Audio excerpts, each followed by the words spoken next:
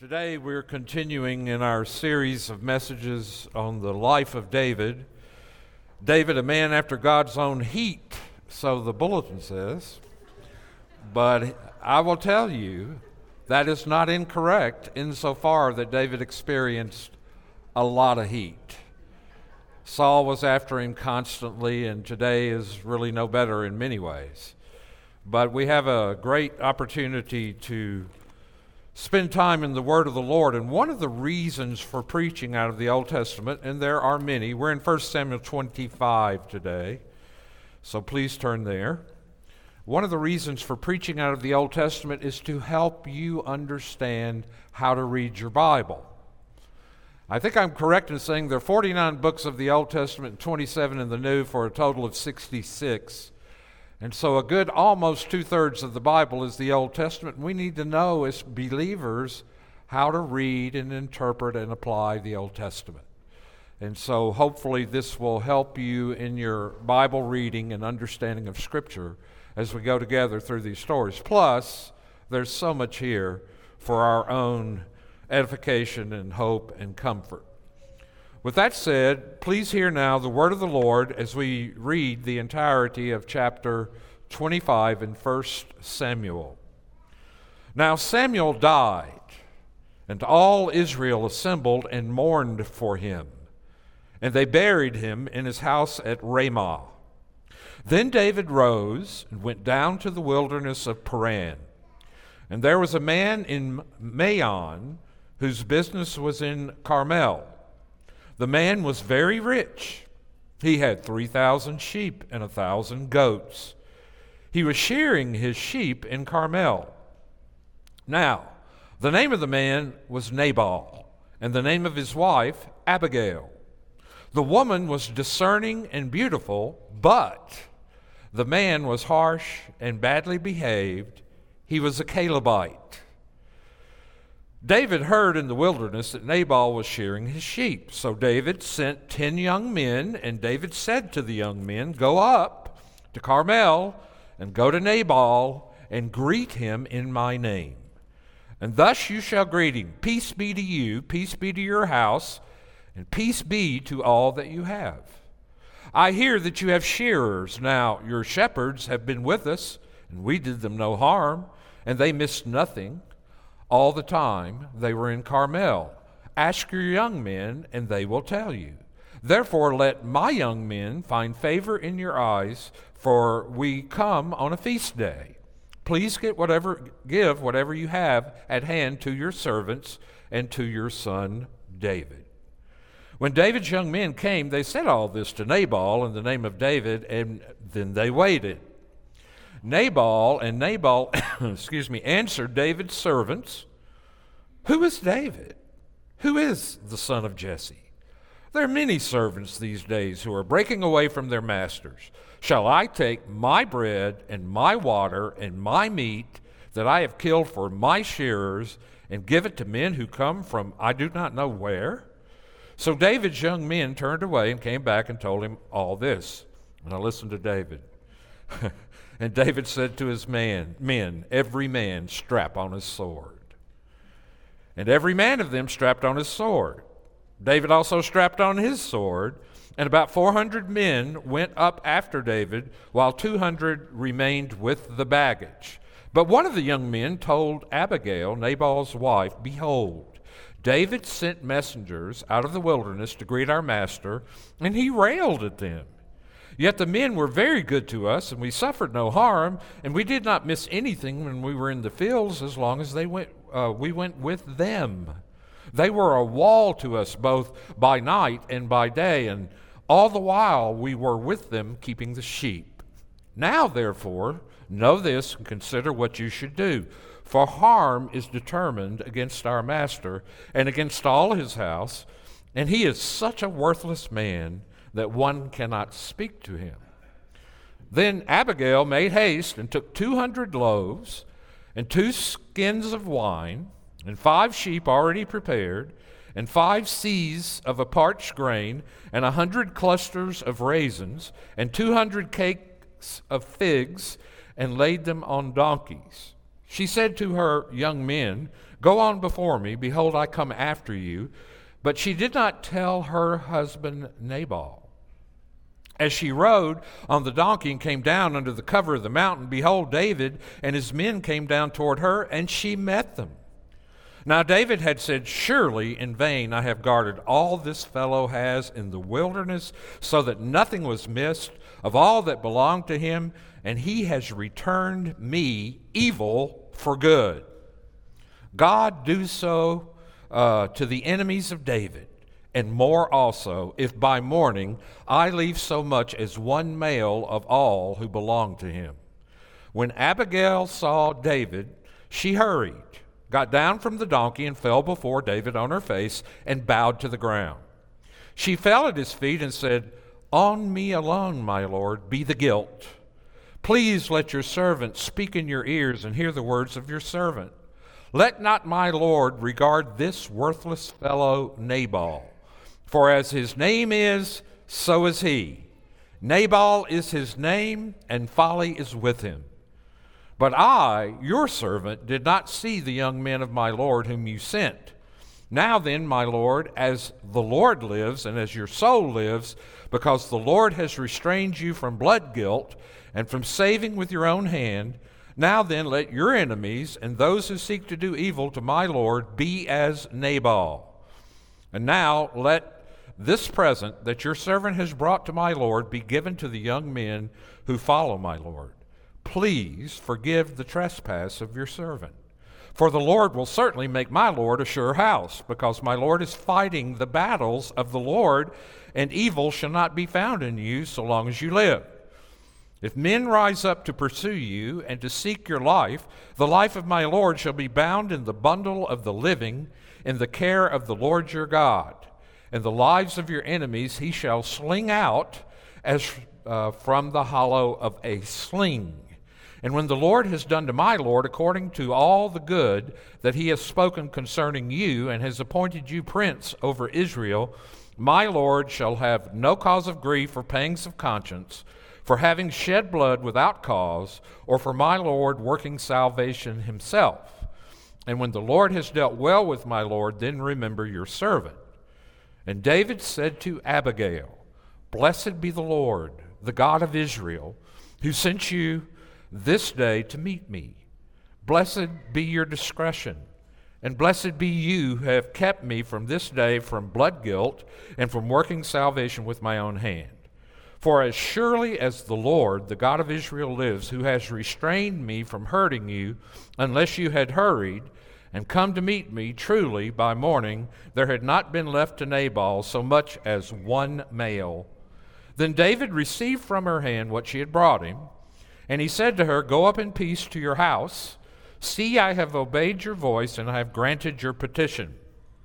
And Abigail came to Nabal, and behold, he was holding a feast in his house, like the feast of a king. And Nabal's heart was merry within him, for he was very drunk. So she told him nothing at all until the morning light. In the morning, when the wine had gone out of Nabal, his wife told him these things, and his heart died within him, and he became as a stone.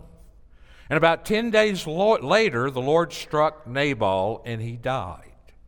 When David heard that Nabal was dead, he said, "Blessed be the Lord, who has avenged the insult I received at the hand of Nabal, and has kept back his servant from wrongdoing. The Lord has returned the evil of Nabal on his own head."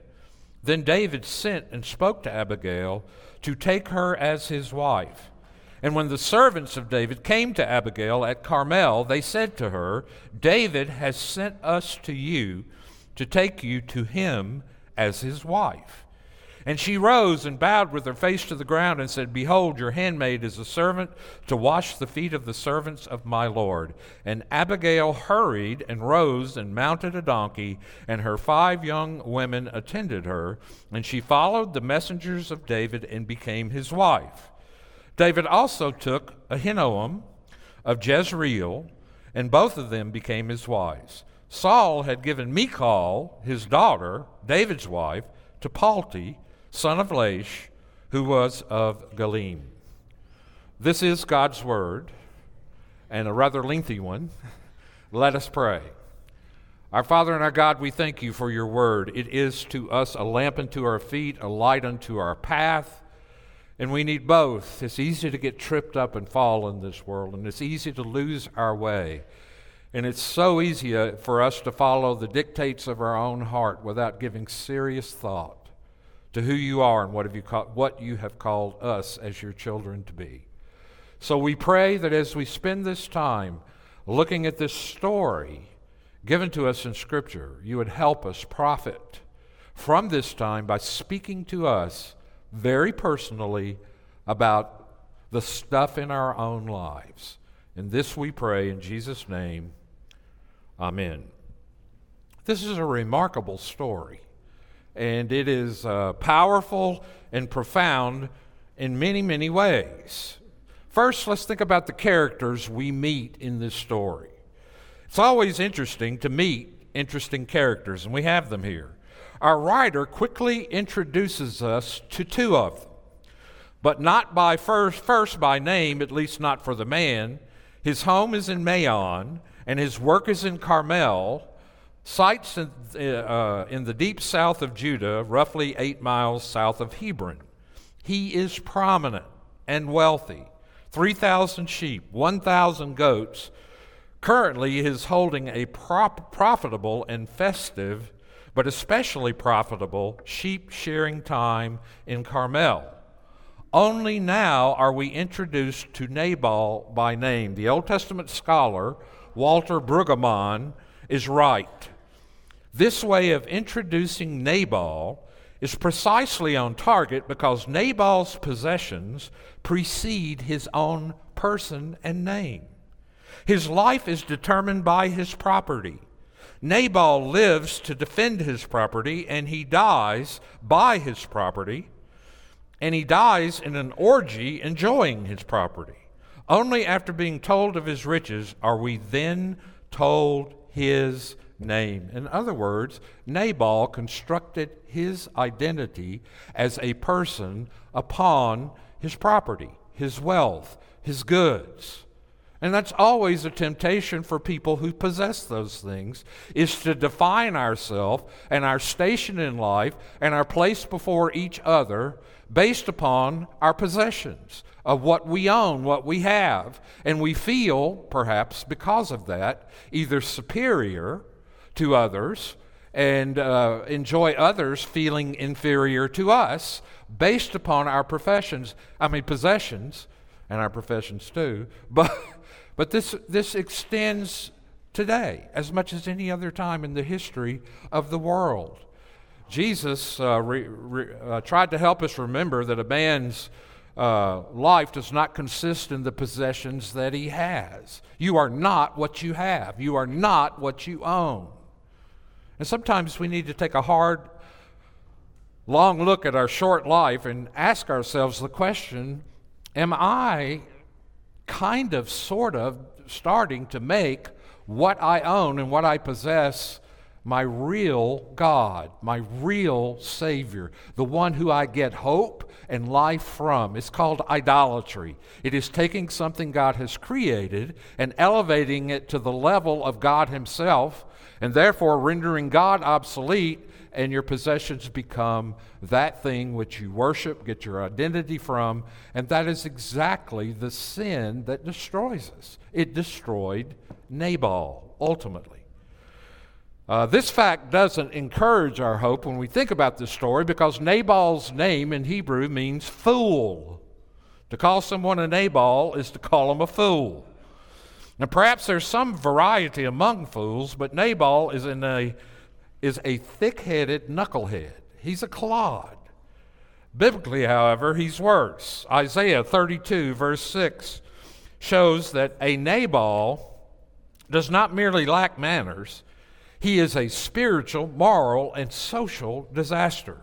We all remember that psalm that says, the fool has said in his heart, no God. Therefore, rebelling and at the same time defining his own life on his own terms. In the same breath that our writer mentions Nabal, he also names his wife Abigail, one of my heroes in Scripture. What a wonderful woman this woman is. And this couple is surely a study in contrast. The writer himself puts it succinctly in verse 36, Abigail has good sense and good looks, but Nabal literally is hard and nasty. And don't think our writer is being uncharitable toward Nabal. If you will look, he's simply telling the truth. Nabal's servant, his enemy, his wife, all agree, and the narrator has correctly assessed Nabal. Indeed, Nabal's own words, verses 10 through 11, vindicate the writer's estimate. Nabal's crabby response came in an answer to David's request through his messengers. David was requesting some provisions from Nabal's abundance. And as David saw it, Nabal may have had far fewer sheep to shear had not David's men provided voluntary protection of Nabal, his flocks, and his men. Now, there's a tendency here and a temptation to read this in a mafia kind of way, to say you're paying me protection money. But in reality, they needed that protection because of bandits in the wilderness where they would often raid and take away. And so David and his men had provided protection for a good number of years for this particular guy. And so therefore, when he responds that way, ingratitude doesn't come close to saying what is actually being communicated. David and his men also never plundered Nabal's flock themselves. And of course, Nabal had never asked for David's assistance, but it was only right to expect a wealthy man like Nabal to show some kind of appreciation for services rendered. Nabal, as noted, said no, but not so simply. He called David a no-account runaway, slave, and his men a bunch of nobodies who had no right to my bread, my water, my meat, especially mine, he tells us.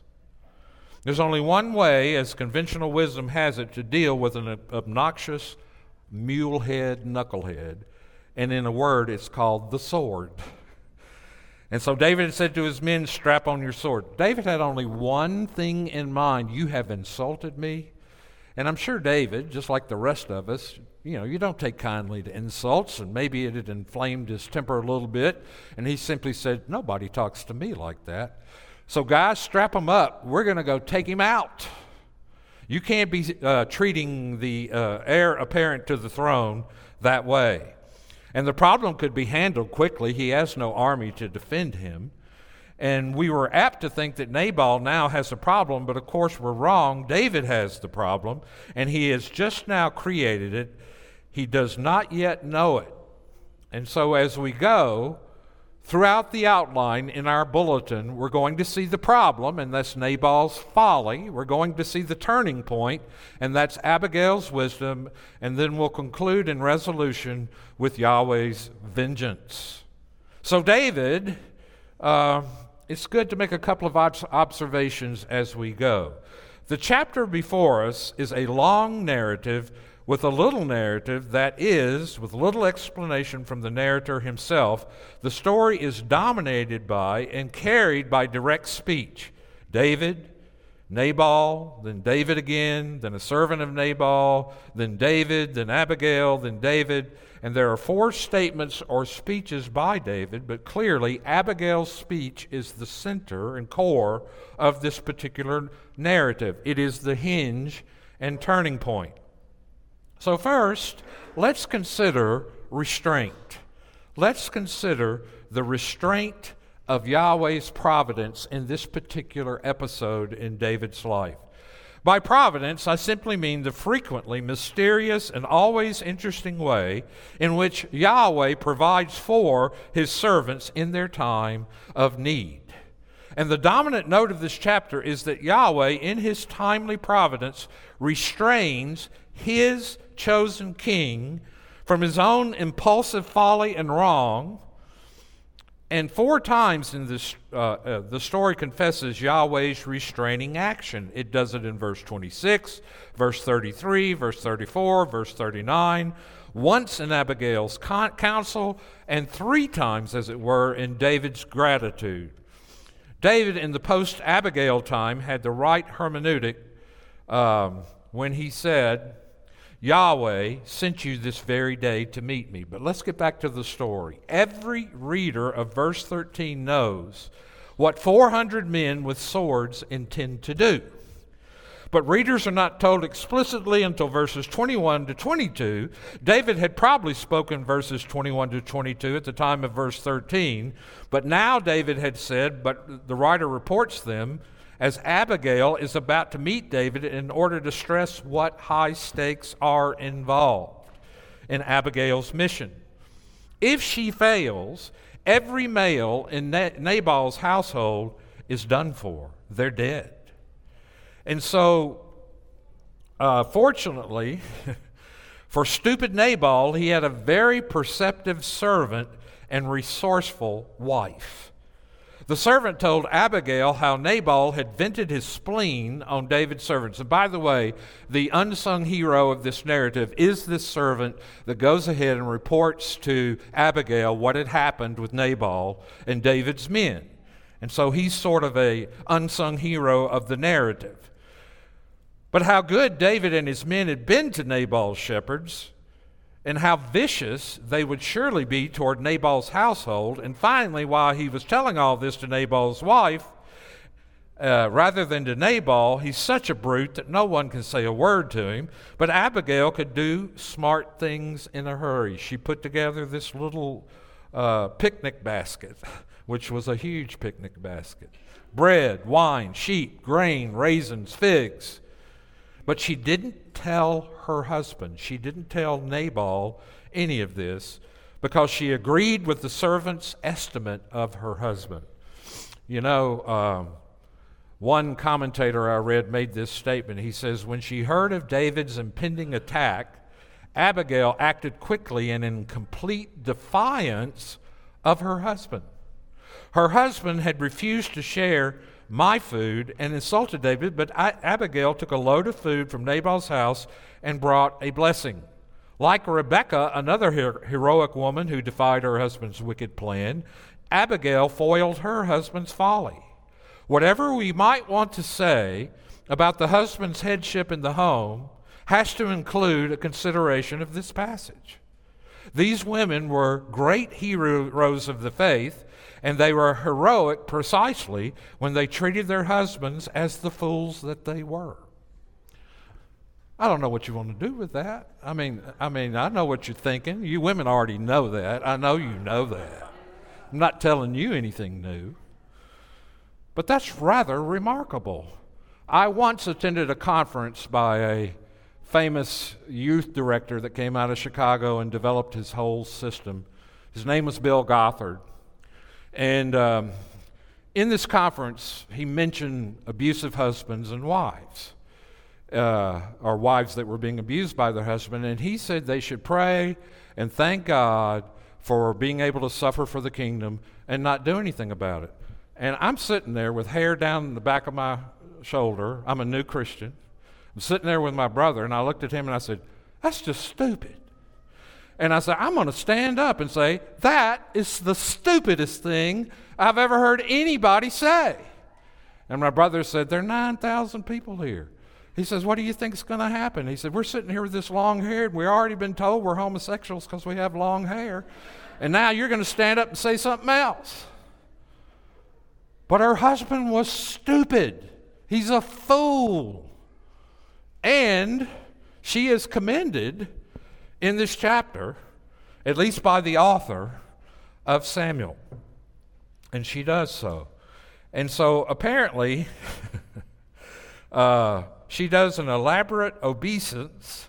Abigail asked to assume the guilt, though she herself had known nothing of David's emissaries and their request.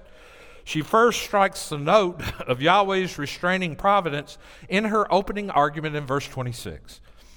And now, my Lord, by Yahweh's life and by your own life, since Yahweh has held you back from coming with bloodshed and taking matters into your own hand, now may your enemies and those seeking to harm my Lord be as Nabal. Apparently, Abigail foresaw that Nabal was going to meet some kind of inappropriate or appropriate end, but clearly she interpreted her intercepting David as Yahweh's direction. Indeed, Yahweh had held David back from hasty bloodshed and vengeance. And this is so important because it meant this situation would never prove a staggering or a stumbling block of heart to David. That is, he would keep his stability by not being haunted the rest of his life by remorse of conscience because he had bloodshed on his hands out of personal resentment. David confesses that Yahweh, through Abigail, has kept him from a tragic wrong. Abigail's intervention kept David from walking in Saul's sandals, kept him from turning to Nabal's Carmel into another Nob, where Saul had all the priests of that city assassinated. The rejected king may practice sheer butchery, but that is not the way for the chosen king. Yet the chosen one wanted his gore and would have obtained it had Yahweh not sent him this so-called Savior in skirts. So, through Abigail, the Lord saves David from a danger different from that in the cave with Saul, but nonetheless great. It consists in the possibility that David may take matters into his own hand and thus make himself a master of his fate instead of allowing himself to be guided only by the Lord. David was tempted to take matters in his own hand. And look at the way his God and our God stopped him. Now, you don't have to say this out loud because you may be embarrassed to even think about it.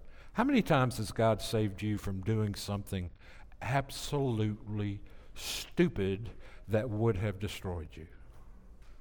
I can tell you numerous instances in my life where the Lord just put up a wall. He just stopped me from making decisions that would have completely, I wouldn't be here preaching to you today if I'd followed through on many of these so-called ideas I had on my own.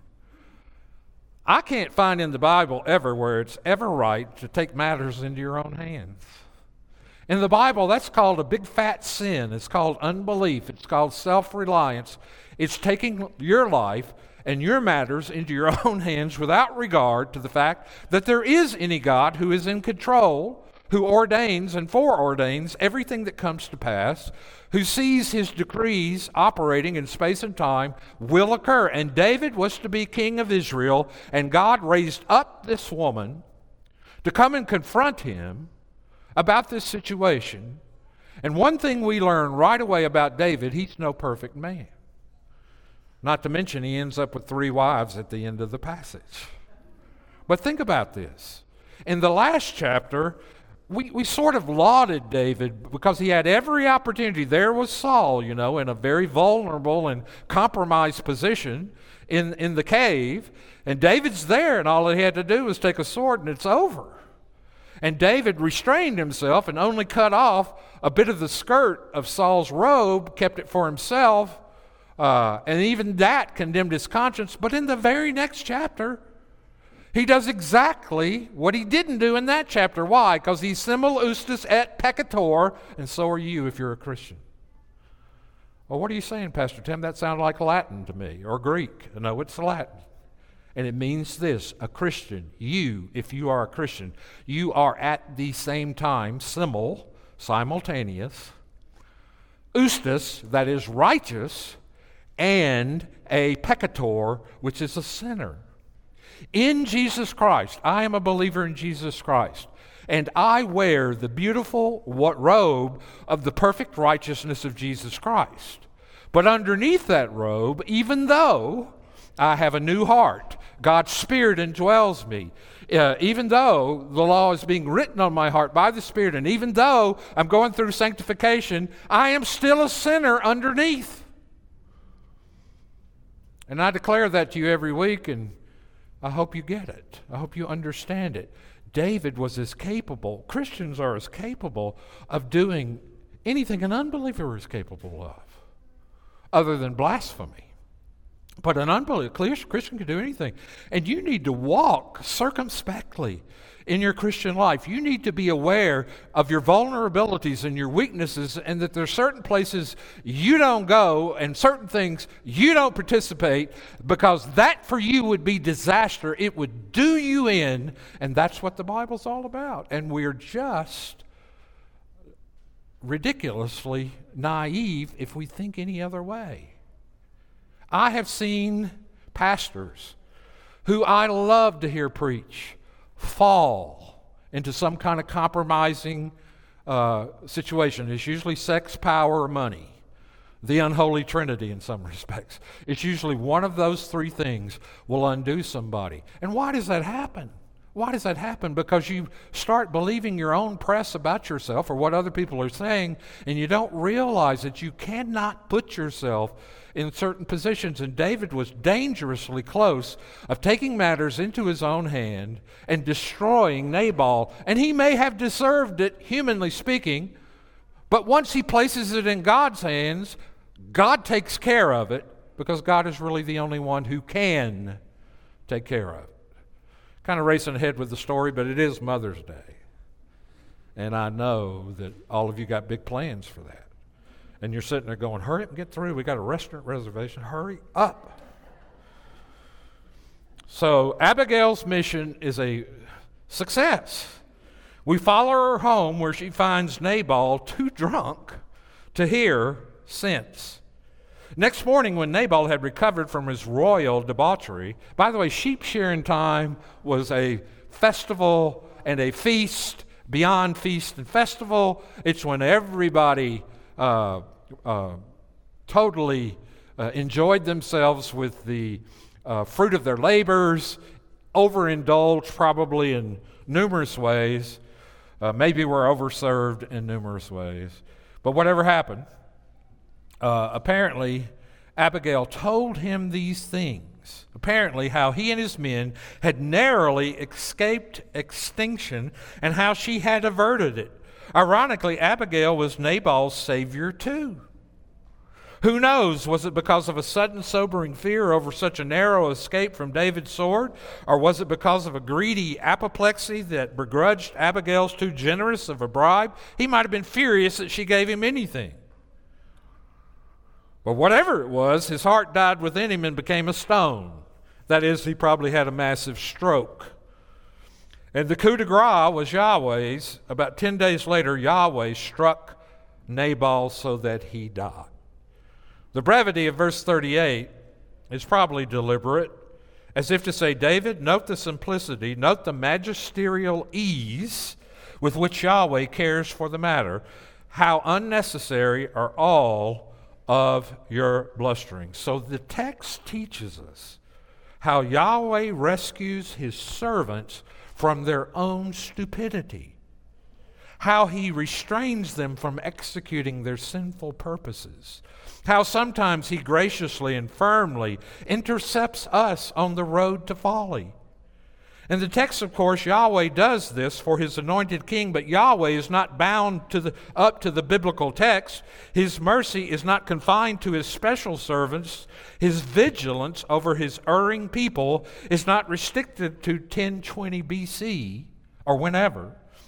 What loving hands construct the roadblocks to our foolishness? Have you ever thanked God for protecting you in this way? Have you ever said, Lord, I was a goner.